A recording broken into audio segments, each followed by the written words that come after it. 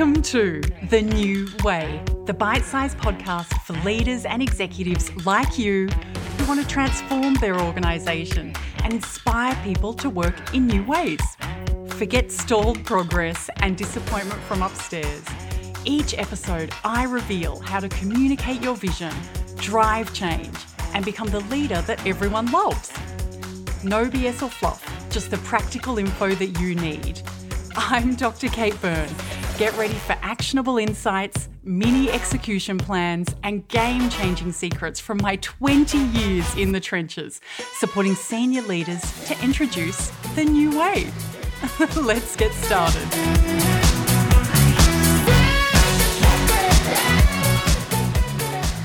Hello. Welcome to this week's episode of The New Way with Dr. Kate Byrne. That's me. Look, being a great communicator is more important than ever before, isn't it? And this is especially true for change managers and change leaders who are really charged with driving important organisational change initiatives. But most change managers that I know don't have a background in professional communication. And that's okay. Do I think that you need to have a degree in professional communication or to have been a journo in a past life or something like that to be a wildly effective change manager? No, not at all. But making sure that you've got solid tools, practical tips, and proven formulas in your toolkit to help you deliver great communication strategies, plans, and campaigns, well, that just makes sense. And that's exactly what I'm covering in my conversation with this week's guest. Mel Loy is the owner of Hey Mel Communication and Training, a small Brisbane-based consultancy with a lot of energy. She founded the business a few years ago after nearly 20 years in corporate communication roles across corporate, not-for-profit and government sectors. Mel has spent a lot of time in the trenches working on all kinds of communication initiatives, so she really knows her stuff. We're going to talk about the difference between corporate and change communication. We're talking about what you've got to keep in mind any time when you're developing a communication plan, advice for change managers who are supporting senior leaders, and a slew of practical tips for creating key messages that really land. Mel shares so many great practical gems for you. I know that you're going to love it. Okay, let's dive in. Mel, hello. Welcome. I'm so thrilled we're talking today. Yeah, hi, Kate. It's nice to talk to you. No, we've on different states, different parts of the country. So it's super nice to catch up with somebody who's out of Brisbane and in a whole other area of the country, which is, I always love that. Freezing my ass off in Canberra. Yes, it's... And we're steaming ours here in Brisbane. So, you know... I'm thrilled for us to connect. And the reason why, let me set some of the context, is because, like we've talked about, most change managers that I know, they don't have a background in professional communication. And that's totally fine. That's absolutely okay.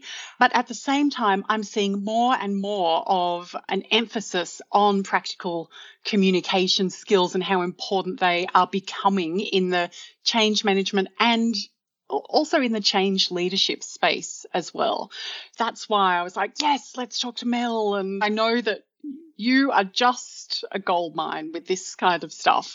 So I'm excited to pick your brain. Oh, I'm excited for you to pick it. Why do you think that great communication skills are becoming more and more important for people in these kinds of industries and roles? I think change is happening everywhere we look, and it is, particularly over the last 2 years, coming into now, as a lot of companies and a lot of businesses and organisations have had to completely rethink their strategies and completely rethink the way they engage with their people and their customers and their other stakeholders.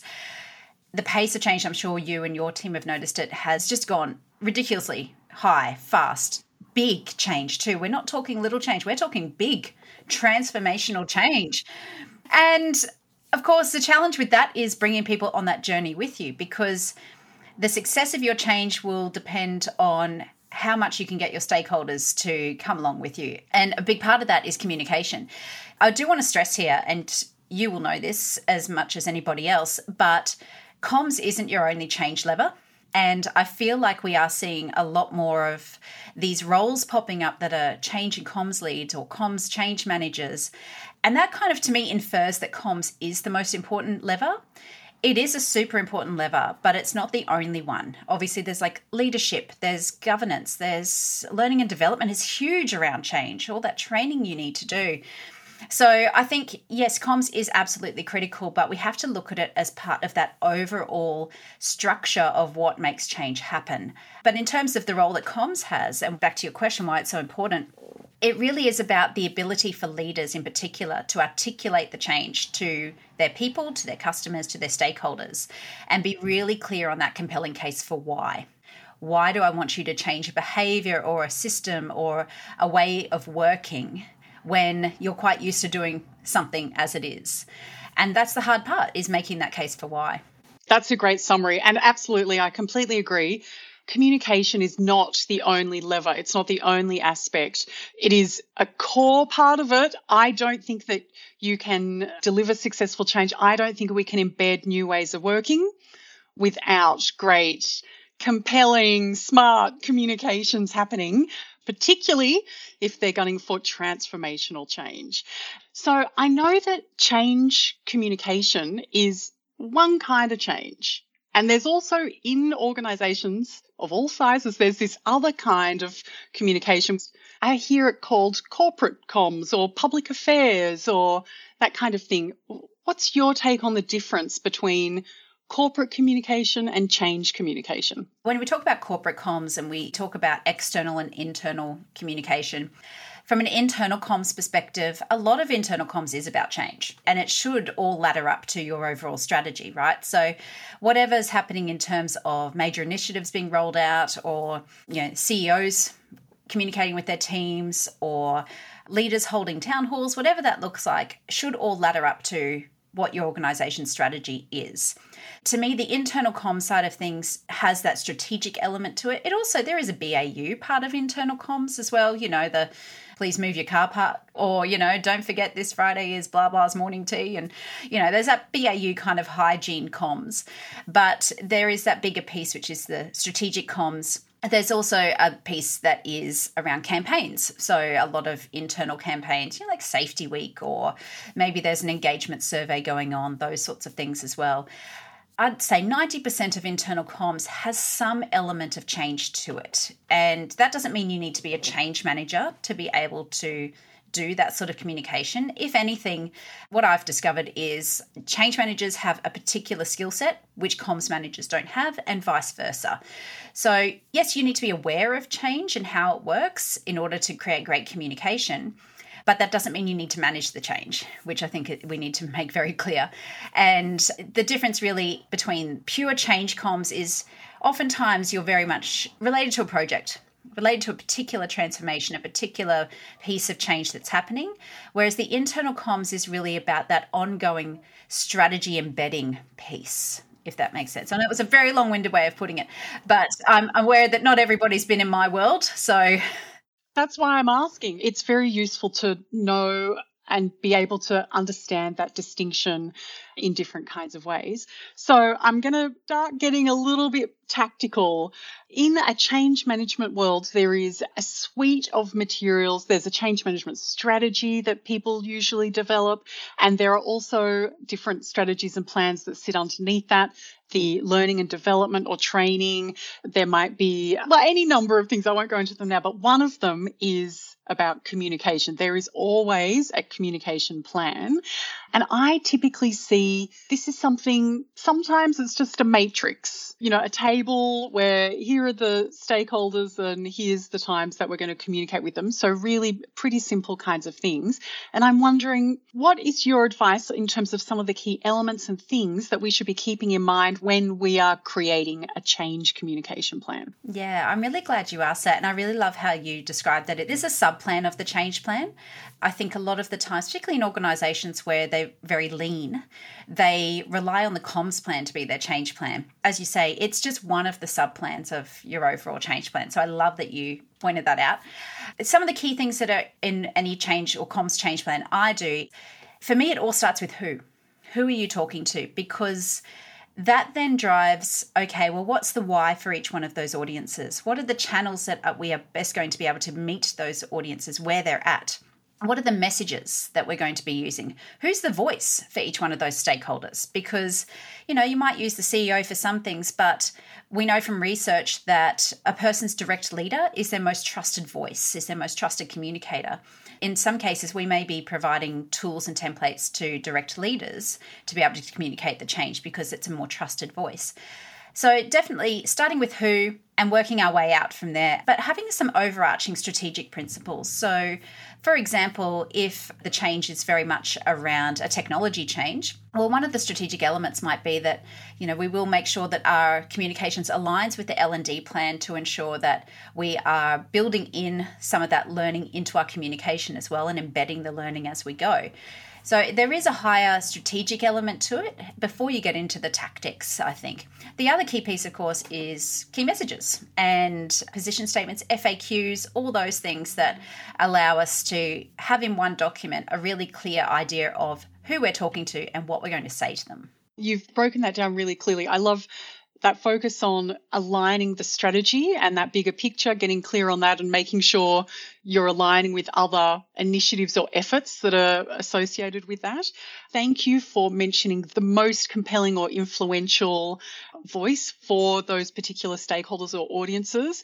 That is something so useful for people to hear and to really think about, because quite often we see people capturing, here's this stakeholder group, that's nice, we're just going to target them, that's going to be great. But going that extra step to think about who are the key influential voices and then what kind of resources and tools and support can you provide them to help disseminate the message. So clever, such a useful tip. Ooh, that's a good one. Something that I know a lot of change managers, look, I'm just going to say it, if they're doing their job right, I don't care what your change initiative is. If you're listening to this and you disagree with what I'm about to say, it's fine. Write to me.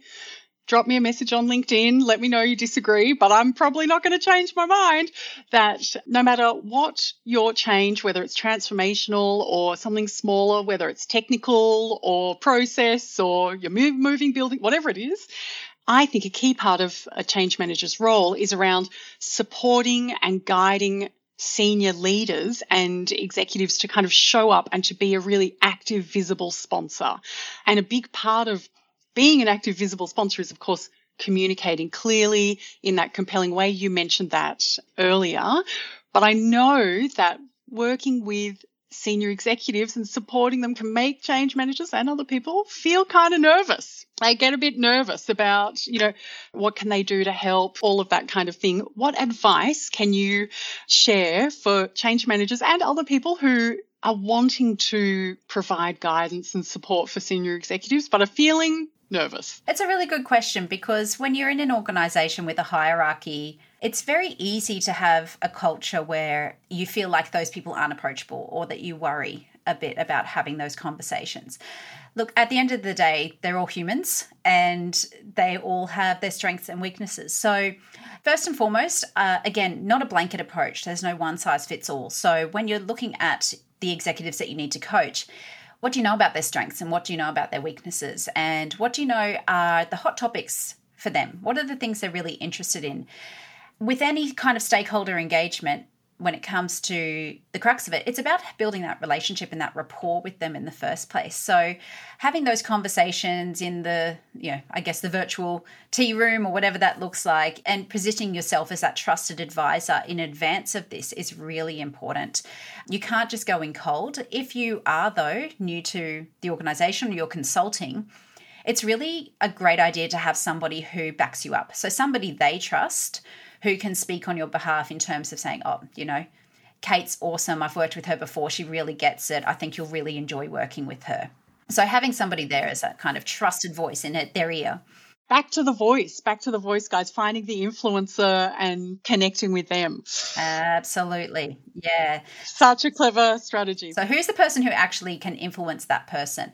Particularly if you know they are going to be a difficult stakeholder. There are some that will be perfectly approachable. They're open to learning. They're open to being coached. They're open to, please give me all the tools you've got because I don't know how I'm going to talk about this with my team. But you'll have others who for whatever reason, feel overly confident about their skill set or think they know what they're going to say already. And those people, you definitely need that voice of influence in their ear. So find out who that is. Sometimes it's their boss, sometimes it's the CEO, sometimes it's the EA. EAs have a lot of influence over the people that they work with. So again, find the person who has the influence and then use them as your way to get in there and start building that rapport yourself. And when I say get to know your stakeholders and what the hot topics are, that's a really good way to kind of spin some of what you're going to be saying around what interests them. Because if this change doesn't particularly interest them, then getting them to stay interested in what you're telling them is going to be really hard. So how can you connect what you're talking about with something they're interested in the first place and make it that seamless transition? That's such a great tip. Thank you for sharing that. People talk about building relationships and stakeholder engagement. A key step is staying on the pulse of what is of interest to those stakeholders or those key influencers. What is their workload like? What are they dealing with? What are their likes and dislikes or their preferences around certain things? Even as simple as what is their availability? But what are their interests and that type of thing? And so really doing the work on understanding that first is going to help you build stronger relationships over time. I love your emphasis on focus on the relationship first. Don't just rush in. Because it's going to be very much a who are you? Who are you to tell me this? And, I've come across that before and I'm sure we've all learned lessons the hard way. So this is coming from experience. Make sure you're building that sense of trust first before you become the trusted advisor. Okay, now I'm going to get really tactical. No matter whether it's officially part of the communication plan or not, writing skills are incredibly important for change managers and change leaders and people working in that space. Writing is still I know it was something we all had to do at school and it was all a bit kind of boring and annoying and you felt like when you submitted your last assignment, that was it and you were done. But in this space of change and transformation, writing is still such an important skill to have and something I think that change managers use all the time. What tips can you share for them when they are writing something to kind of create a compelling piece or compelling messages around what they're creating? I've got a few tips. The first one would be to remember that key messages are position statements. They're not facts. So a list of facts is one thing, but what does that actually mean? How do you position those facts? So, for example, let's say there's an organisational restructure going on. That happens all the time, every day. Your facts might be, we have an organisational restructure. Everything will change on this date. These people will move into this team. Those are facts, but a position statement might be, because of the way our customers are requesting our services now and their needs are changing, we need to change the way we work to meet them where they're at. For that reason, these teams are now going to be doing X, Y, Z, blah, blah, blah. So the difference there is very much yes, there's some facts involved, but why? What's the positioning around those facts? And the positioning is really, really important in terms of really the taste you leave in people's mouths after they've consumed those messages. What's the aftertaste for them? And if you just go in with cold, hard facts, this leads to my second tip is think about key messages or messaging like it's on a spectrum. At one end of the spectrum, it's literally just cold, hard facts. That's it. The other end is all fluff that makes no sense, that means nothing, leaves people feeling confused or feeling like you're being very patronizing, that you are deliberately trying to hide something from them. So with our messaging and positioning, we want to meet somewhere in the middle there. You want to have those facts, but you also need to have the feeling around it as well without trying to confuse the issue. So being clear when you're looking at those messages. Definitely avoid jargon. Nobody likes jargon. Nobody loves it. Or very bureaucratic or academic language. My top tip is think about it like you're talking about this at a barbecue and then write that way. Write like you're talking about it. That's a great tip. Yes. It's the barbecue chat, right? So if you were at a barbecue, how would you explain this to somebody? And that helps to bring out a lot of more of the conversational tone and strip away a lot of the jargon and bureaucratic corporatese kind of language that people are prone to do more in writing, forgetting that people are going to read this or they're going to say it out loud. So how does that actually sound in somebody's ear when they're consuming that on the other end? And this is a fairly common mistake, is that people write from their own perspective, not from their reader's perspective. So when they're messaging something, they're talking about why they're doing it, not what that means for the person on the other end and what's actually of interest to them.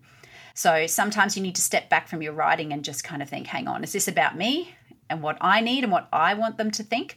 Or is it about their perspective and what it means for them? And I think a good way to sort of start developing your writing is, and they use this a lot at Stanford Uni, is using the what, so what, now what formula. So what is it? So what? What does that mean to people? And now what? What do they expect next, or what are the next steps? And I guess this leads to another tip, which I know I'm just going 1, 2, 3, but I've got so many, is really that there's no one size fits all to messaging either. So the what, so what, and now what are different for different audiences. So you might have high level key messages, but you need to distill those down into different stakeholder groups, because change particularly will mean different things for different stakeholders, depending on the impact of that change for those different groups. So your messages have to align with what that impact is too. So many good, useful, grounded tips there. Thank you very much. That's amazing. Listeners are going to be able to add those tips to their toolkits straight away and use them today. Absolutely. Honestly, if you take one thing away from that, it's the what, so what, now what. Honestly, it will make your writing so much easier just to get clear on what you're trying to say to people. Yeah, I love that. Oh, thank you so much. Now tell me, how can folks that are listening who want to connect with you get in contact and keep the conversation going? So you'll find me on LinkedIn as Melanie Loy, or you can find my agency on there, Hey Mel Communication and Training. That's the same as my website, so you can just give us a Google. I'm also on Instagram as heymel.coms, and under duress, I've recently joined TikTok. I'm not sure how I feel about that, but I'm that fit comms woman on there because I also run a gym in my spare time. So it's early days for TikTok for me, and I'm still not convinced, but we'll see how we go. Interesting. I'm going to check it out. I'm not on TikTok. I don't have an account, but I occasionally go and have a little look around. Look, to be honest, most of it's wombats and cats that keep coming up for me. So... Alrighty, so we will link to everything in the show notes so that it's really easy for people to get in contact with you. Thank you so much for sharing so much gold with us today. This has been incredibly useful, and I know that you have shared some game-changing advice for change managers today. So thank you. Oh, thanks, Kate. I've been really excited to be on your show today, and if anybody wants to reach out and have a chat, I'm more than happy to. I can assure you Mel is lovely. You definitely should. Thanks, Mel. Thank you.